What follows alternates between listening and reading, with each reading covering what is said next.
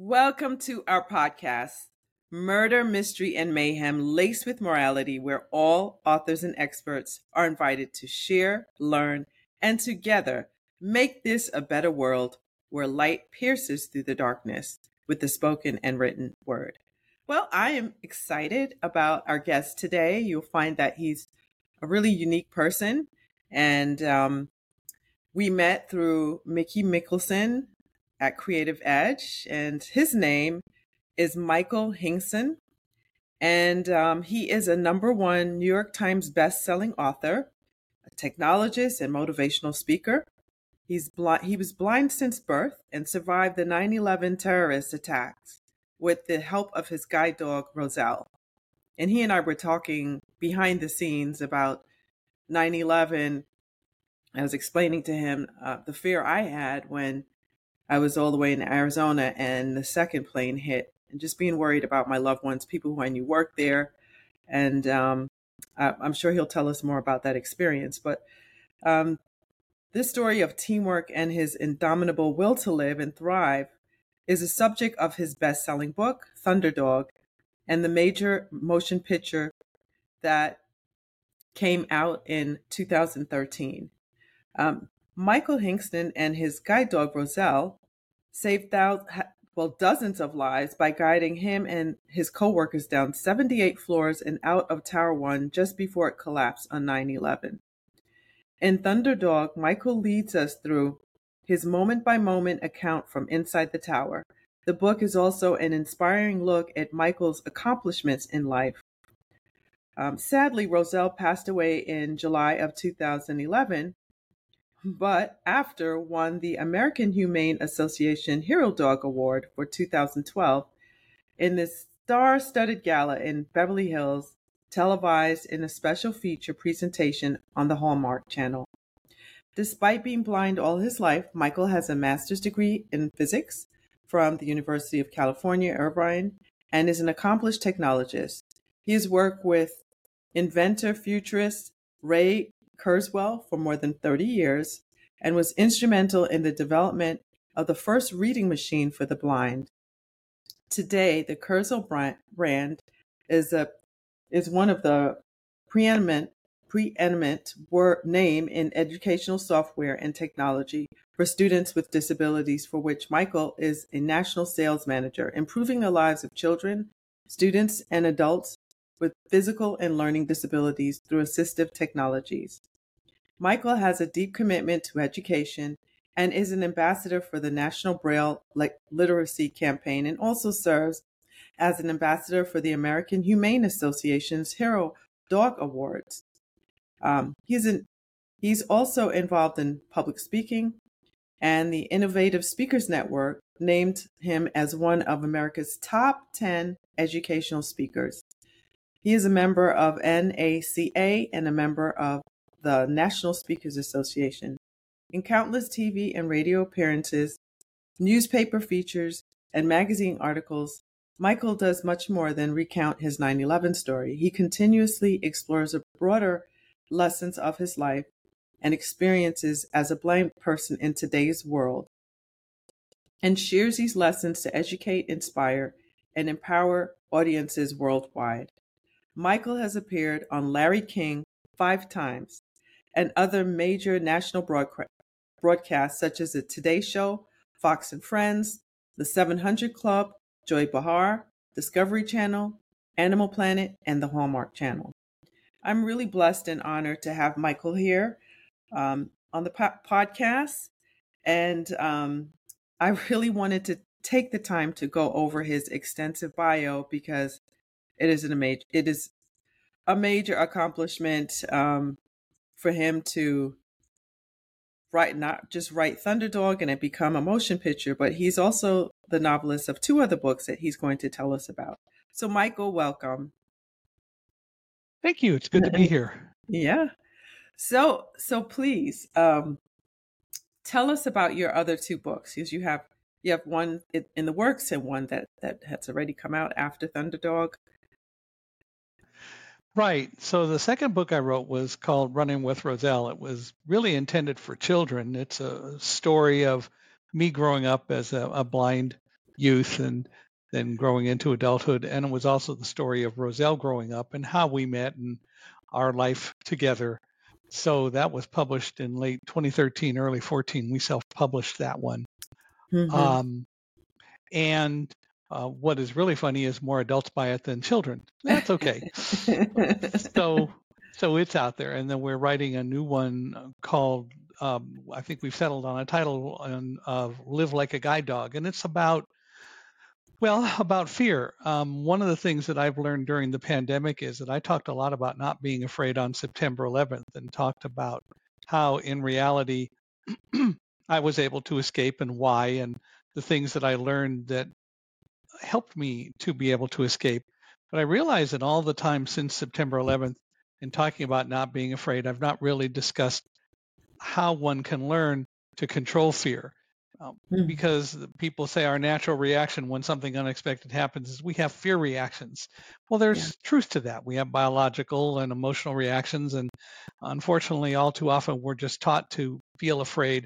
What we're not taught to do is to control that fear and Mm-hmm. use it as a powerful tool in our lives. And so, our new book, Live Like a Guide Dog, which traces my life again, but through the lens of 8 guide dogs that I've had since 1964. We talk about fear, how to learn to not only live with it, especially in unexpected times, but how to control it and use it as a force to help you move forward. Right. Yeah. Can you tell, okay, because I know I'm interested, everybody else has to be interested. How do you write a book as a blind person? What kind of assistive technology do you use? Well, I write a book the same way you write a book, right? So some people do use pen and paper still, but most of us use word processing technology. So I use the same kinds of tools that you use. I use Windows machines and have a subscription to Microsoft Office. So I work with Microsoft Word to do most of the work Mm-hmm. and do it just like anyone else would do.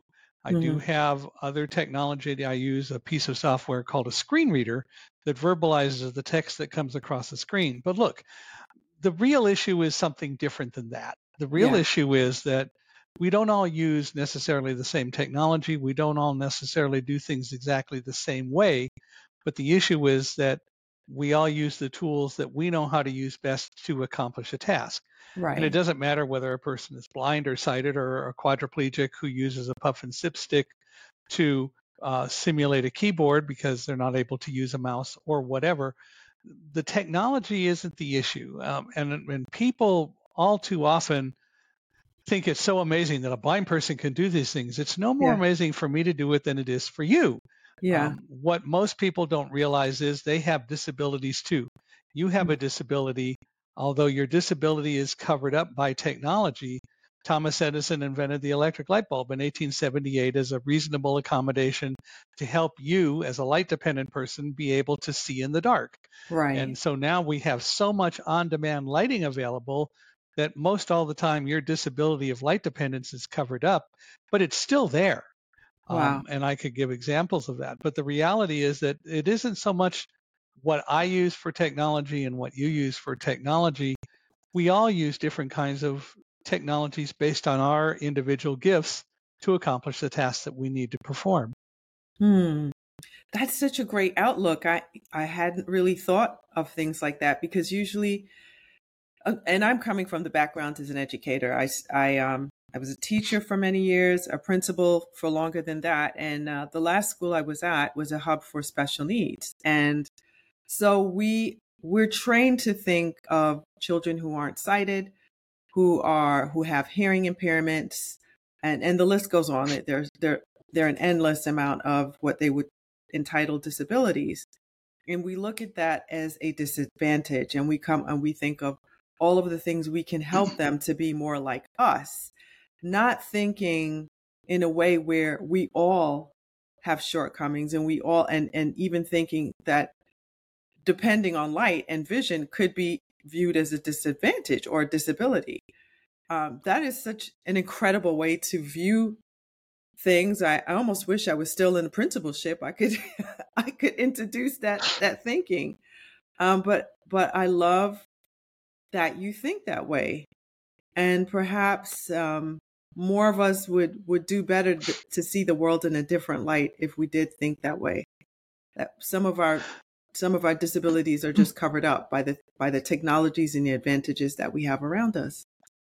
And for some of us, the technology is just starting to catch up, right? So the reality is that one of the things I do now is I work for a company called Accessibe, Accessibe.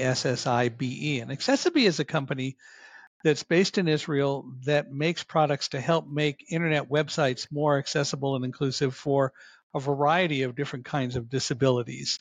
Hmm. And so things like Accessibe, the screen reader software that I use, other kinds of technologies, we're starting to see movement toward the technology to make the world more inclusive for me catch up. But we have a long way to go, and we still have so many challenges. A lot of people don't want to make their websites accessible. Oh, it'll cost too much to hire someone to do the accessibility part. Well, not necessarily. That's what Accessibility is all about. But the reality is that what um, what we need to recognize is that inclusion is really part of the cost of doing business. If Hmm. you don't make your website inclusive, if you do other things that leave out persons with disabilities, you, according to the CDC, are leaving out up to 25% of all potential business that you could get. Do you really Wow. want to do that? No. um, having coffee machines in your offices, having lights so that people can see how to walk down the corridor to go from one place to another. Those are all reasonable accommodations, and you wouldn't even think about them. They're part of the cost of doing business. Yet Yeah. it can be a problem when a blind person wants a job and they say, "Well, we need to have this software.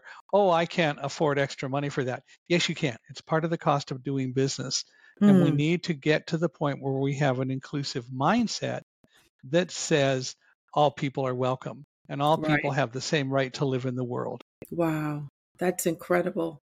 I and I appreciate it more and more in looking even at my parents. My parents ended up becoming wheelchair bound by the toward the end of their lives. And those are because of significant illnesses. My father had an issue with his back, and some kind of, they couldn't put their finger on this disease, but it acted like MS.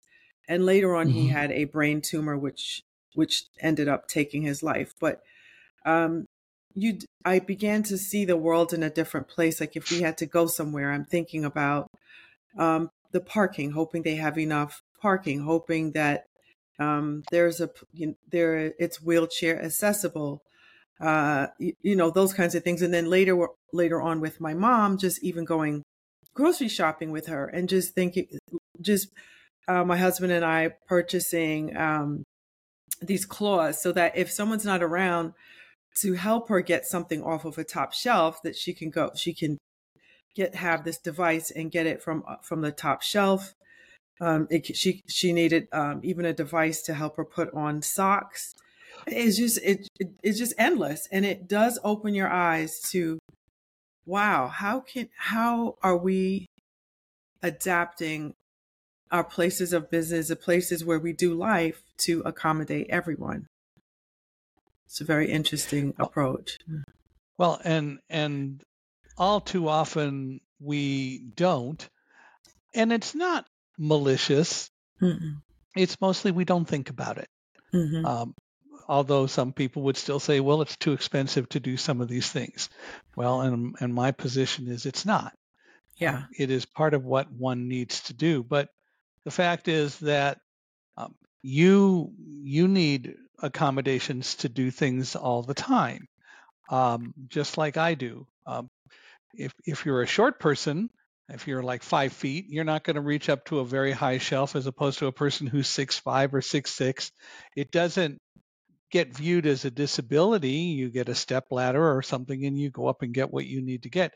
Nevertheless, you're using different gifts than other people have. And Right. it's no different for me. It's all about Right. using the gifts that we have and recognizing that all of those gifts are all part of the same world. That it's just that some people use some gifts and some people use other gifts. Some people use some technologies, other people use different technologies, but it's all the same thing.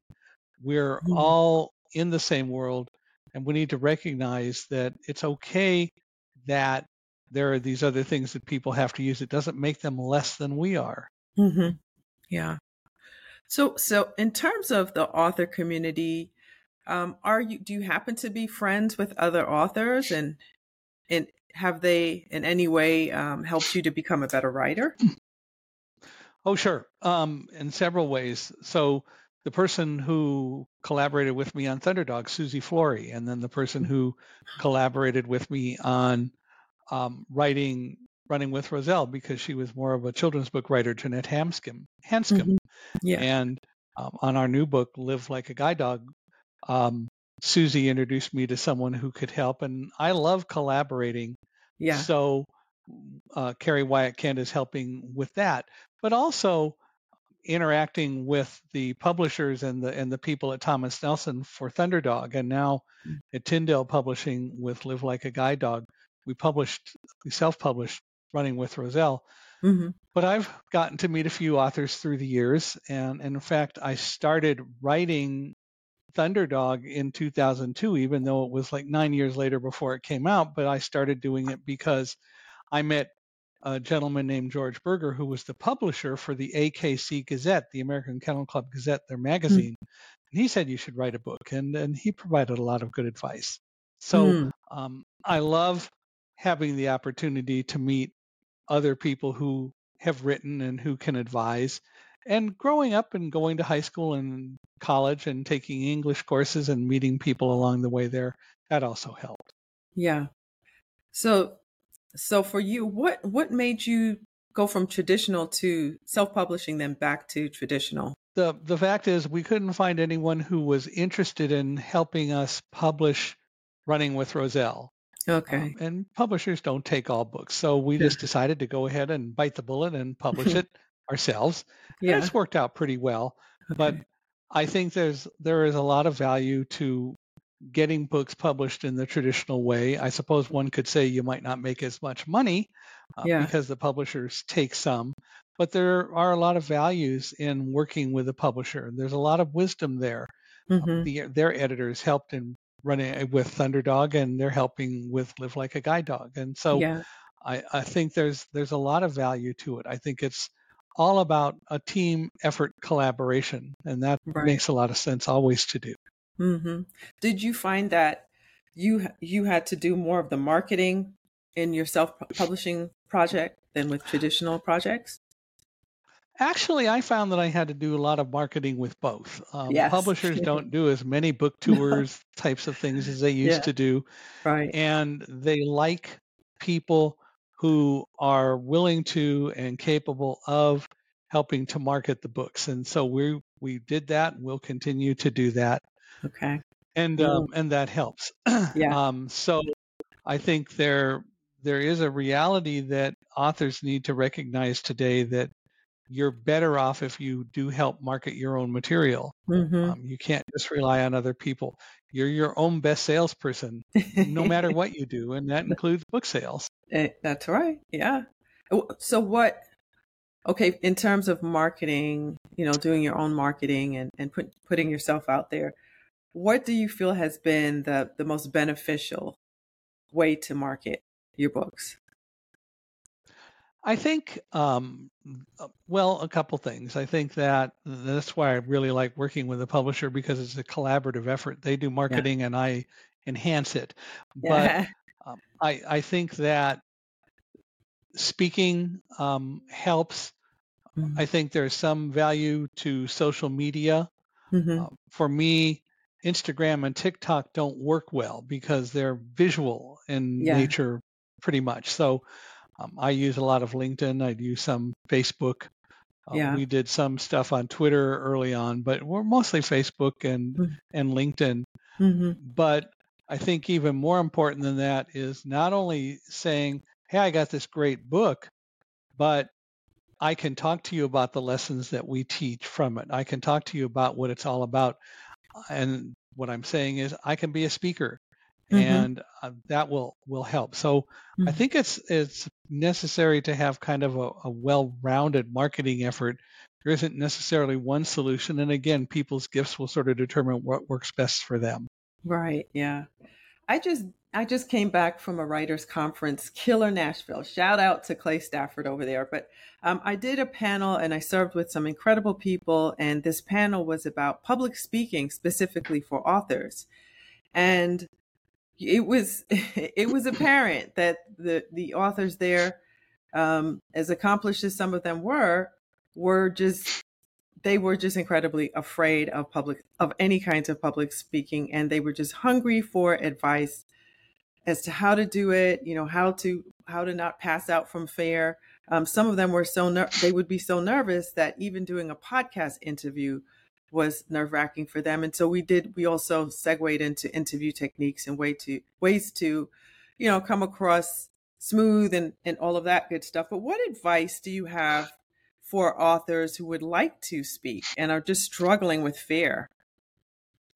I think that the answer to that is the same as it would be for a lot of different things. You Mm, know, we all have things that we can control, yeah. and we have a whole lot more things that we can't control. So what are we afraid of when we consider being a public speaker, if we're an author? What are we worried about? Are we worried about failure? Why? We wrote a book. It's a good book. People like it. Why can't we talk about it? The bottom line is that there are a lot of things that happen to us that we don't have control over, but we always have control over how we deal in our own minds and directly with things. So I talk a lot about September 11th, of course. Hmm. And in reality, I didn't have control over an airplane hitting that building, but I Hmm. do have control over how I chose to deal with it. Right. And afraid to speak publicly, I really believe that's a taught fear rather than Mm. something that is so biological. And we allow ourselves to let that overwhelm us, which is, of course, what living like a guide dog is all about. Mm-hmm. Learning to control fear. The fact of the matter is, what are you really afraid of? Are you afraid that people will laugh at you? Okay, so they do. Then you move on to the next one. Yeah. Or are you afraid that they won't listen to you? Yeah. How do you know? How do you know what people will hear and not hear until you actually go face it? I remember a speech I gave in 2014 to a group in Washoe County, Nevada, Okay. and it was a speech about safety and emergency preparedness. And I thought Right. it went pretty well. Didn't think about it much after that, other than it was great, and they gave me a nice letter of reference, which was wonderful. Yeah. But yet earlier this year, someone wrote an article specifically about my talk 9 years before in 2014, saying how valuable it was, how great it was. How often do you have a speaker who is so well remembered that somebody writes an article about them and gets it published 9 years later? And Wow. the reality is that you don't know what seeds you're planting when you speak or when you write a book even, but Hmm. certainly when you go speak.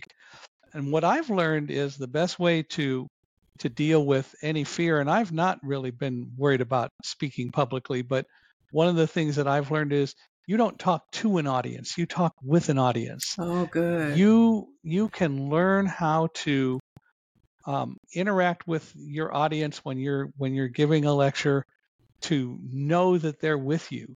Hmm. And it takes practice. It's just like any other muscle, right? It's all Hmm. about practice, but you can learn how to gauge how well they're with you, and you can adjust. Mm. And when you do that, you can, if you feel they're not totally with you, you got to figure out why. And it may take a number of speeches to do, but you know what? Learning to be a public speaker is no different than learning to be a writer. It's a skill, it's something you have to learn to develop.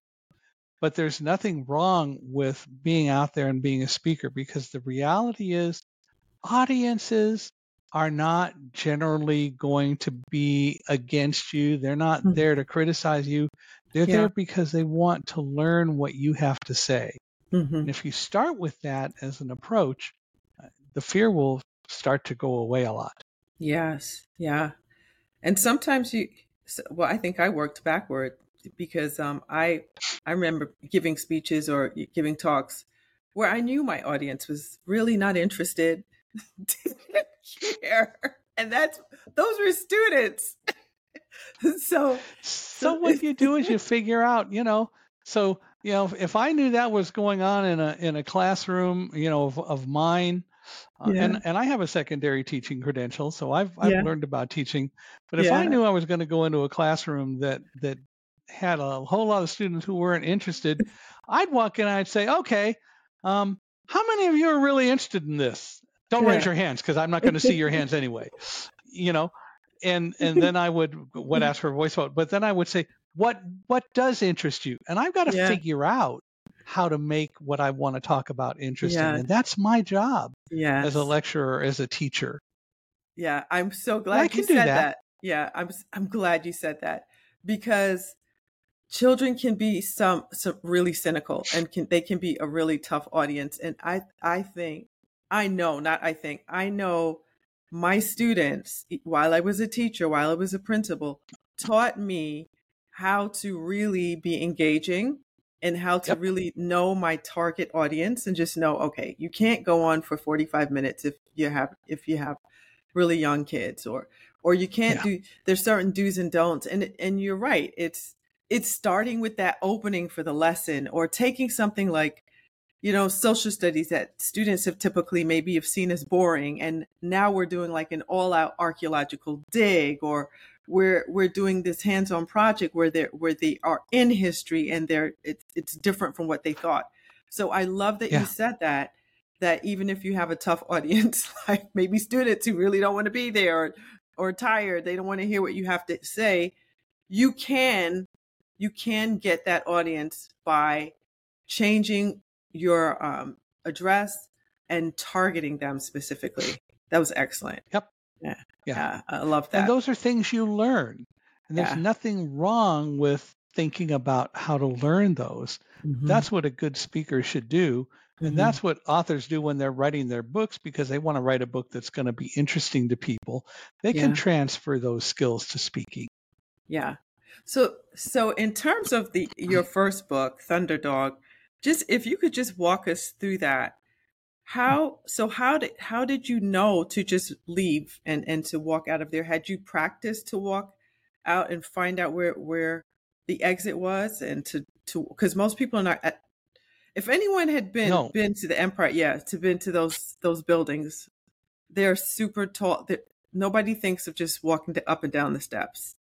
Right, it would take you well, forever. right, but it's not walking up and down the steps, it's getting to the steps and so on. So what do? Right. You look for signs.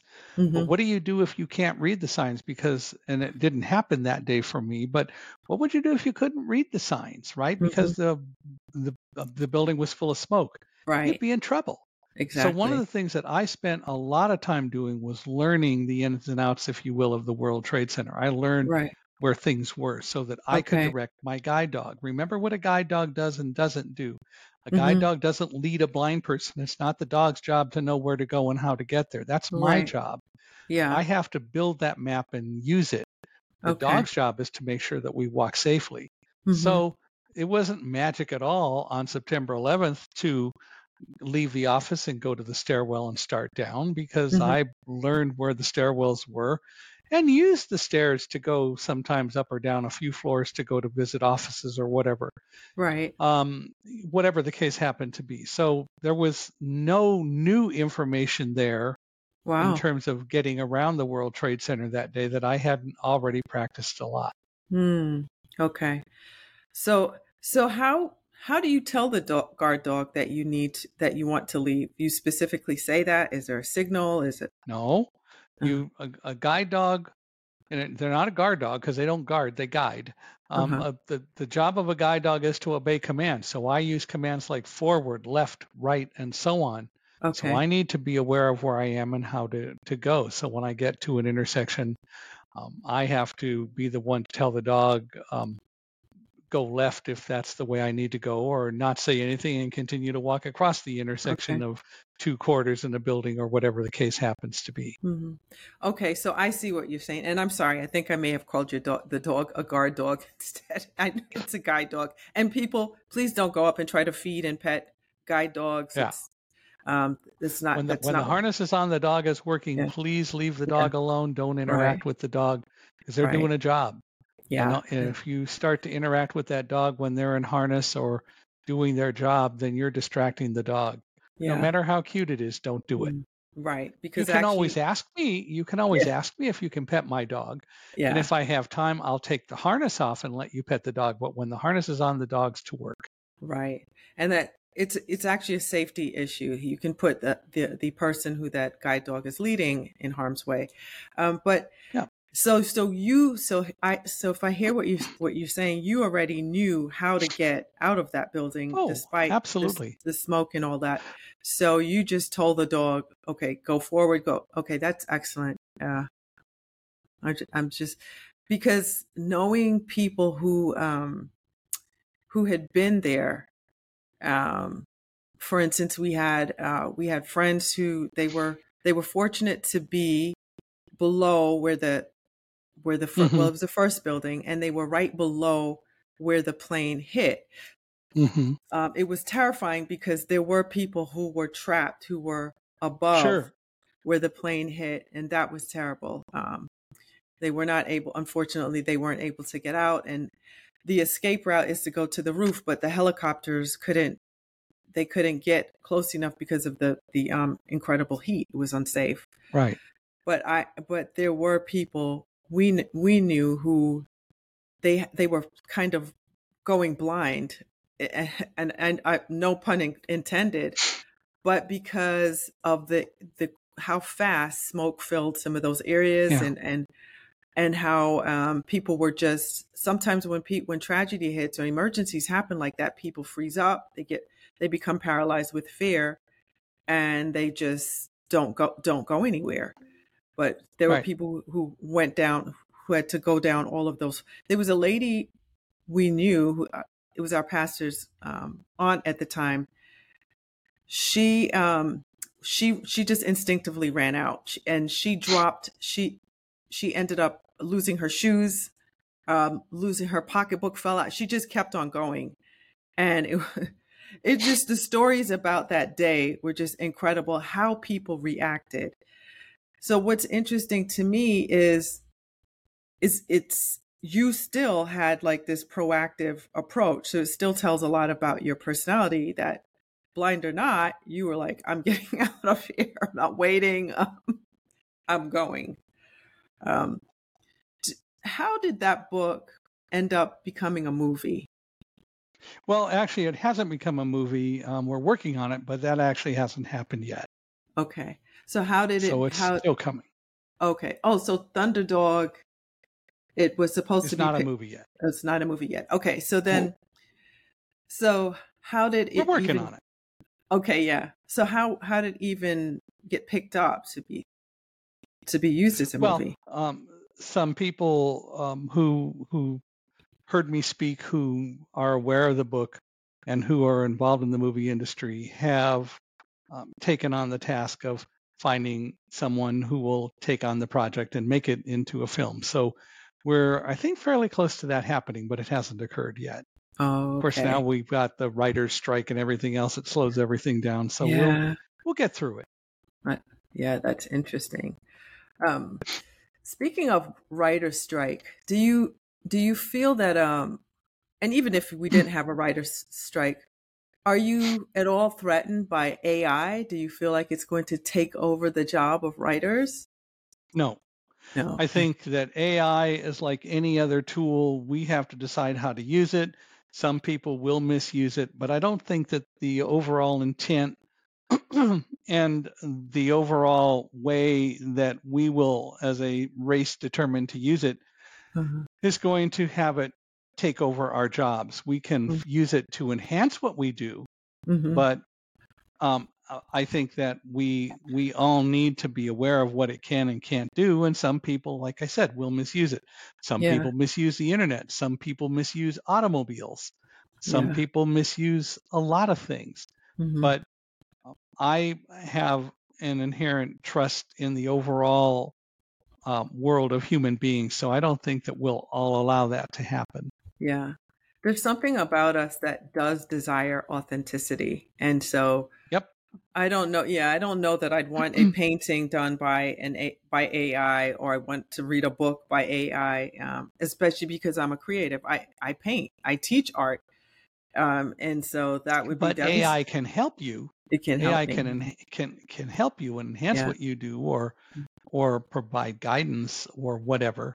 yeah. But it is not going to take over what you do. Take over with it. Yeah, I've seen where it's helped my animator friends, my comic book friends, where, or even illustrators, where you can do those mock-ups and then AI can replicate your characters in a way where it's painstaking to take a character and make it look the same while it's in different scenes. So AI really Right. does help streamline that process. So yeah, you're right, and in many ways it can help those of us who are creative.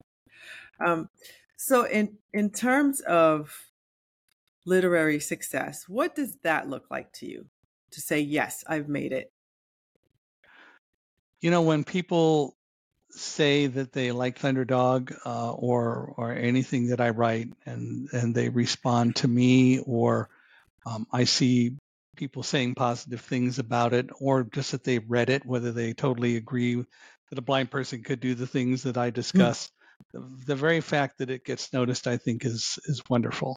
I've recently listened to a podcast called The Stacks, and on this podcast, an author called Andrew Leland was featured. He is an audio producer. He's a teacher, and he's an author. And he wrote about blindness in his debut book. It's called The Country of the Blind. It's a memoir at the end of Mm-hmm. sight. Have Uh-huh. you picked that up? Have you read that, or do I you know it? haven't read it yet. I do have it. I Okay. haven't read it, but I have it. Well, it was absolutely fascinating because he actually touched on some of the things that you said. As starting out with, as a person who was sighted, he found out that he was going to lose his sight when he was 10, but it would be gradual. And he kind of just lived a regular, normal life and didn't pay much attention until he became middle age. And then he realized that this was really happening. He was really losing his sight and fast. And then he just talked about how he had to gradually get all kinds of assistive devices, and he said that he began to see the world in a different way, and he began to go to like different blind conventions, and how they would talk about the fact that don't look at yourself as disabled, just look at yourself as being able but needing different things to assist you to live a full life. And I just love that he wrote about ableism and just its ongoing debate about blindness being a neutral characteristic. So Well, it's the whole idea of so-called ableism and everything else, or when you talk about people who are deaf or hearing impaired, mhm. you're liable to be shot by a person who is deaf if you call them hearing impaired, because they recognize that impaired is inappropriate. Yeah. Why am I being equated to how much I hear or don't hear? Hmm. And so and appropriately so, I think the terminology is deaf or hard of hearing, but we Yeah. still haven't really got there with blind people yet. It's blind or visually impaired. Well, visually Right. impaired is bad on several levels. Visually, I'm not different simply because I'm blind. Right. Impaired, that's also not true. But society still accepts that. And until it learns to grow and recognize that blind or low vision is a whole lot more relevant than talking about me being impaired, then Right. we're still contributing to the poor attitudes that people have about blindness. So Wow. again, what does ableism really mean? Like I said, what about a Hmm. short person? Are they disabled and less able to do things than a person who is a lot taller, or vice versa, or whatever? We all have different gifts, and we shouldn't be judged by the gifts that we have or don't have. Hmm. That's really good. Huh. So So for you, if you could write full time, would you, and why? Um, I think that probably not full time because I like speaking. I like traveling and speaking. I like doing other things to help, but I like writing and I like being able to express. And so that certainly is a part of my life by any standard. Okay. And then in terms of your speaking engagements, I'm just interested, like how, so Mm. because knowing, I was just thinking about the panel that I did in terms of staging, telling people, how to use the stage, how to use wherever you are in terms of walking around. Are there things that you have to prepare for differently that I would have to do in terms of, being aware of your environment, working? I mean, I don't know if you pace, if you walk around. How does that work? And does your guide Well, dog is your guide dog with you? so the answer in one sense is I do exactly the same thing you do, right? So Yeah. you look around and you look at your environment, you look at how to get up on the stage or whatever the case happens to be. And yes, I do it differently than you because I need to learn how to find the steps to go up or whatever. I tend not to pace around much on a stage. That's just me. Mm-hmm. But again, it's not really different.